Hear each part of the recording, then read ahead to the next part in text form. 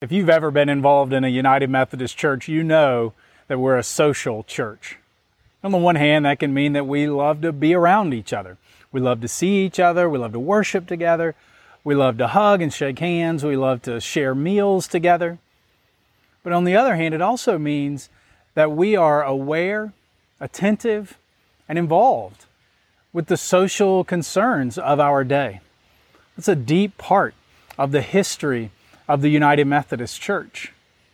So Pastor Stacy and I, over the next several weeks, have a series of messages to share with you that we're calling Church Social. And they're based on the social principles of the United Methodist Church, which, along with the Book of Discipline and the Book of Resolutions, make up the guiding framework for how we organize and engage in ministry as the United Methodist Church and as a United Methodist Church here in Chamblee. And the Book of Discipline contains some things like the articles of faith and our statements about what we believe. These are the framework for how we understand Christianity. They also contain some things that are required for us as United Methodist churches to put in place in our governance and organizational structure to be duly constituted and chartered as a Methodist church. But then the corollary to the Book of Discipline is the social principles. And the social principles are a thoughtful and prayerful effort by our church to engage in the social issues of our day biblically.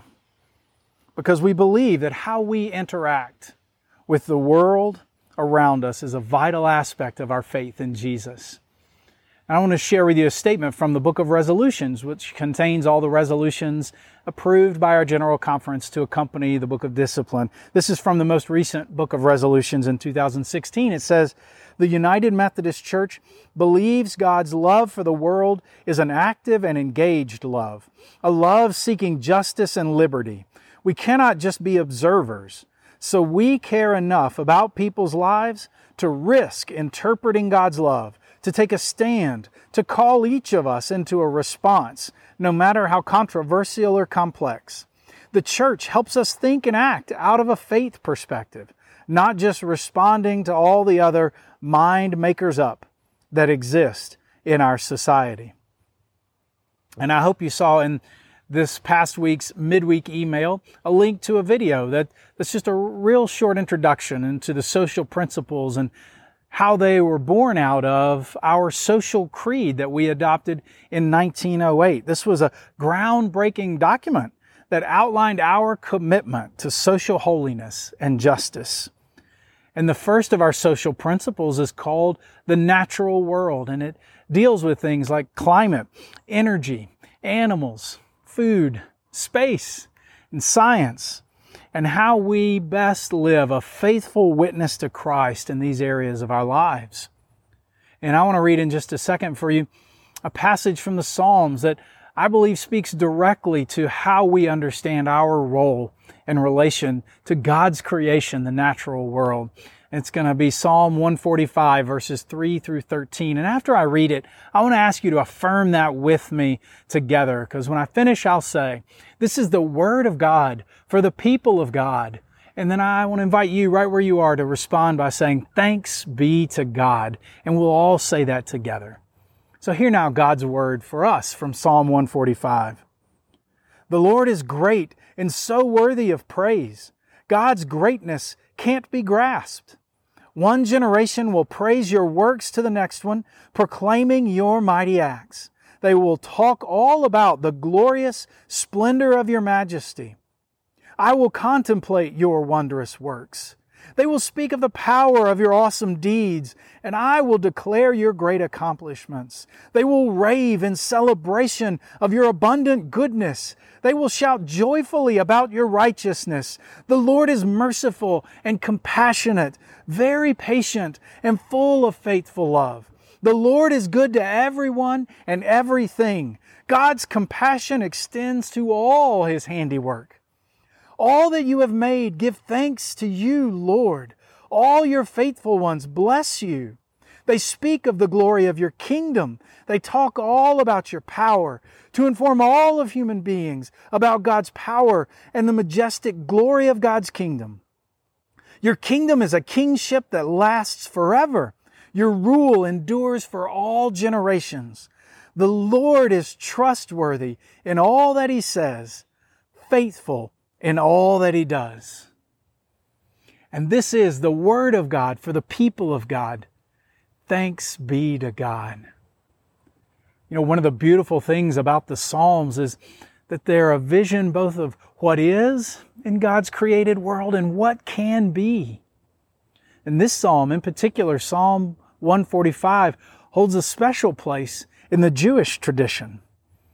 It's actually named in the Talmud, which the Talmud is the Jewish record of their interpretation of the Scriptures and how they as a community have come to understand life and faith. It's how laws were derived and the basis for their codes and customs. It's sort of their best practices of their faith. The Talmud calls for this psalm, Psalm 145, to be a part of a prayer that is prayed 3 times a day. It even says in the Talmud, everyone who repeats the Tehillah of David, the psalm of praise, thrice a day, may be sure that he is a child of the world to come.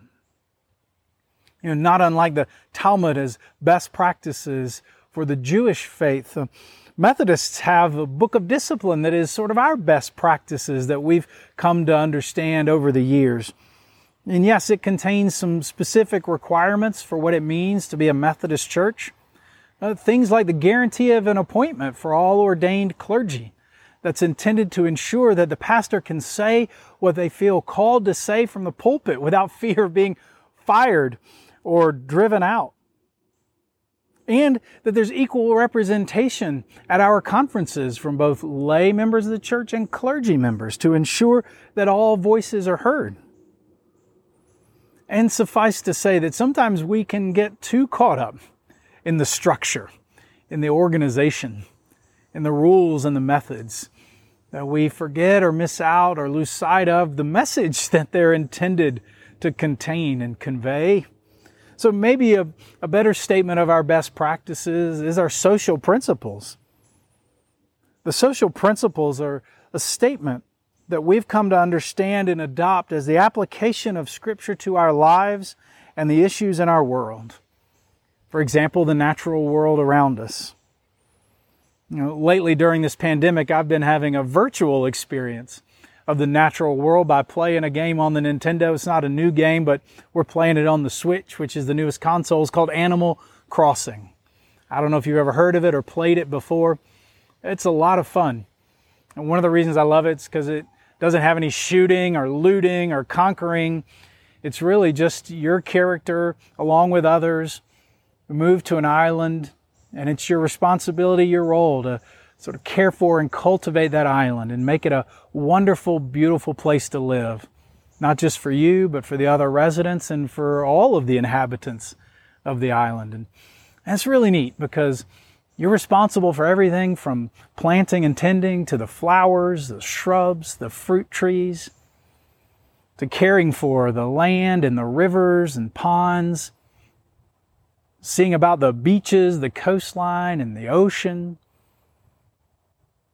Now, even though there's nothing to conquer, there's still things to achieve and accomplish, and you can raise things and grow them and harvest from them. You can catch fish in the water, and you can trade things with people to get the resources that you need to build things. You can get recipes to build the stuff you need for your home. But it really is it's a cool way to experience what it's like caring for and tending to creation and doing it together with others. And it's neat how it's all related and interrelates. So if you take care of the flowers well, then that encourages the insect life and the butterflies. And so you can find more of the different species of insects and bugs and butterflies, and you can catch them and take them to the museum and put them on display in a natural habitat. You can do the same with the fish that you catch or the creatures in the ocean. But if you don't take care of the flowers and the trees and the fruit, if you don't tend to the area around you, then all of the habitat sort of drops and people are less interested in being there and the animals aren't as responsive and engaged. But if you tend to it well, you get to see this beautiful environment emerge and grow and develop, and you get to be a part of it. It's fun. But when I hear the psalmist here talking about how all of God's creation works together to praise God, to glorify and lift up God's power and majesty. It makes me think of that game and how much fun it is to see all of the created things work together and to be a part of it and how it creates this beautiful, wonderful existence. The psalmist says that all of God's creation testifies, praises God, naming God's glory and goodness and majesty. And that God's care and compassion extends to everything in all creation. This psalm calls our imagination to consider the wonder and the beauty of the world and all of creation and how all the created world worships God, like the sunflowers that lift their heads each day and turn towards the sun, or the rainbows that form in the sky after a storm. And you see them on either end stretching up toward the heavens. And if you're fortunate enough to see the full rainbow, it looks like these brightly colored, loving arms reaching out and holding all the world. And not only do we get to see these obvious signs of the beauty of creation, but there's also hidden signs of the beauty all around us, especially during this time of pandemic and distancing. Have you seen the articles about the animals that are emerging and showing up, wild animals showing up in downtown areas, like the coyotes that have been seen on the city streets in Chicago, or the wild mountain goats that are showing up in North Wales and Great Britain? Now, some people would see that and say, oh my goodness, these wild animals are encroaching on our area, our territory. But I can't help but have thought when I read it, who's encroaching on who? They may be just finally breathing a sigh of relief that they can be out in the world that God created for us to experience and share together. Of course, then there's also our pets at home. I've seen plenty of things written about people's pets laying around looking like, when will these people get back to school and work and leave this house to me? By the way, if you haven't seen the movie Over the Hedge that deals with that topic of what it looks like when people build in the backyard of wild animals, called Over the Hedge, that's a great movie by DreamWorks. It's almost 20 years old now, or 15. I highly recommend it. It's family friendly, but it's a great look at what the dynamics are like when we start to build and encroach on the land and the territory and the animal that was intended for the animals. There's hidden beauty even in this psalm that we read. Because in fact, every line of it starts with a different letter, the next letter of the Hebrew alphabet. So if you were to read it line by line and look down the column, you'd see Aleph, Beit, Gimel, Daleh, Hey, Vav, all the way down through the psalm, through the Hebrew alphabet. Even in the very writing of it, the construction of this psalm, we see signs of beauty, evidence of beauty that glorifies God, just like it says in the psalm. And we know that the hidden beauty of God's creation is written on the hearts of everyone and everything, if we take the time to pay attention and see it. That everything in creation, seen and unseen, speaks to the glory of the kingdom of God, testifies to God's power, and that our care and good treatment of God's creation is like us holding a megaphone up to them to amplify their testimony of God's glory, goodness, and power to the world. Not unlike the Psalms themselves do. How the Psalms build. And as one theologian, N.T. Wright, said, the Psalms build up to this one, to Psalm 145, like a symphony, speeding up toward its glorious conclusion. And that conclusion in the Psalms is a testimony to the true character of God, that God is merciful, compassionate, patient, and full of love. This is the music that all of creation yearns to play. And with this psalm in mind, The United Methodist Church social principle on the natural world states, all creation is the Lord's, and we're responsible for the ways in which we use and abuse it. The natural world is to be valued and conserved because it is God's creation, and not solely because it's useful to human beings. God has granted us stewardship of creation. We should meet these stewardship duties through acts of loving care and respect. Therefore, let us recognize the responsibility of the church and its members to support a more ecologically equitable and sustainable world, leading to a higher quality of life for all of God's creation.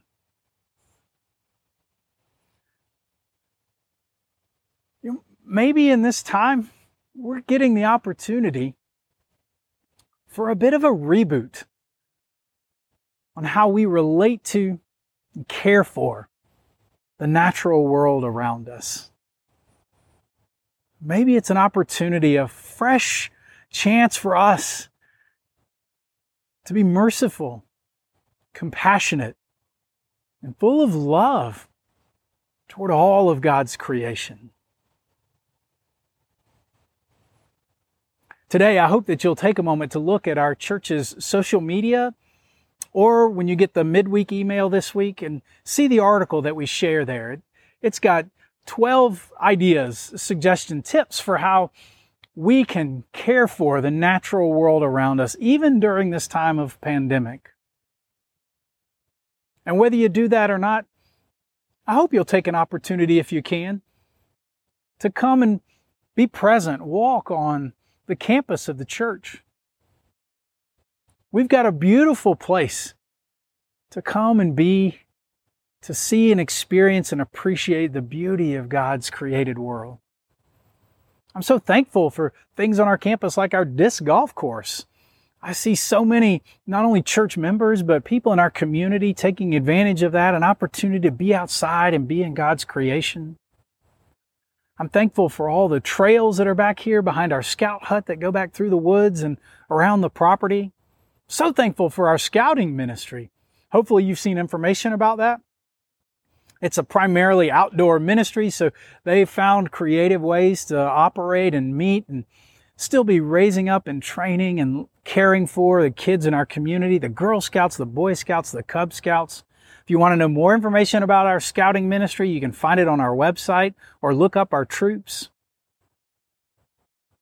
All of these are ways that we can be mindful of, care for, and cultivate the beauty of God's creation that by its very design and nature sings praises to God for generations and generations. Our social principle on the natural world is in keeping with the call of Jesus for the kingdom of God to come and to reign in all our hearts and in our world in every way. And as Methodists, we've learned some best practices through the years that by living according to these social principles, beginning with how we relate to the natural world, we are following in the way and in the teachings of Jesus Christ. Amen.